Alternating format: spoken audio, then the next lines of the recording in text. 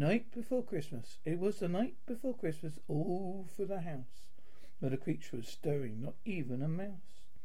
The stockings were hung by the chimney with care, and hoped that St. Nicholas soon would be there. Children nestled all snug in their beds, while visions of sugar plums danced in their heads. Mum in her kerchief, and I in my cap, just settled our brains for a long winter's nap. When out to the lawn there arose such a clatter, I sprung from the bed to see what was the matter. Away to the window I flew like a flash, tore open the shutters and threw up the sash. And the moon on the breast of the new fallen snow gave the lustre of midday to objects below. When what to my wondering eyes should appear but a miniature sleigh and 8 tiny reindeer, with a little old driver so lively and quick, I knew at a moment it must be St. Nick. More rapid than eagles, his coursers they came. He whistled and shouted and called them by name. Now Dasher, now Dancer, now Prancer, now Vixen, on Comet, on Cupid, on Donner, on Blitzen, to the top of the porch, to the top of the wall. Now dash away, dash away, dash away, all. The drive leaves before the wild hurricane fly, when they meet with an obstacle mountain to the sky. Up to the housetop, to the courses they flew, with sleigh full of toys and St. Nicholas too.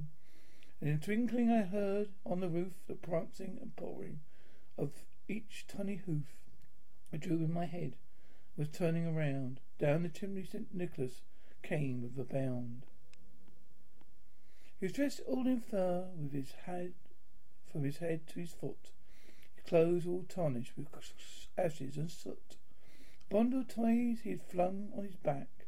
He looked like a peddler just opening his pack. His eyes, how they twinkled, his dimples, how merry. His cheeks were like roses, his nose like a cherry. His droll little mouth was drawn up in a bow, and the beard of his chin was white as the snow. The stump of a pipe he held tight in his teeth, and smoke. The smoke encircled his head like a wreath. He was chubby and plump, and a right jolly old elf. I laughed when I saw him in spite of myself. A wink of his eye and a twist of his head soon gave me to know I had nothing to dread.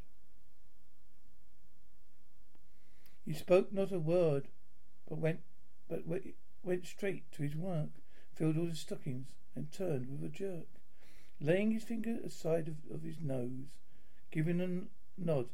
Up the chimney he rose. He sprang to his sleigh, to his team gave a whistle. Away like all flew, like the down of the thistle. But I heard him exclaim here as he drove out of sight, Merry Christmas to all, and to all a good night.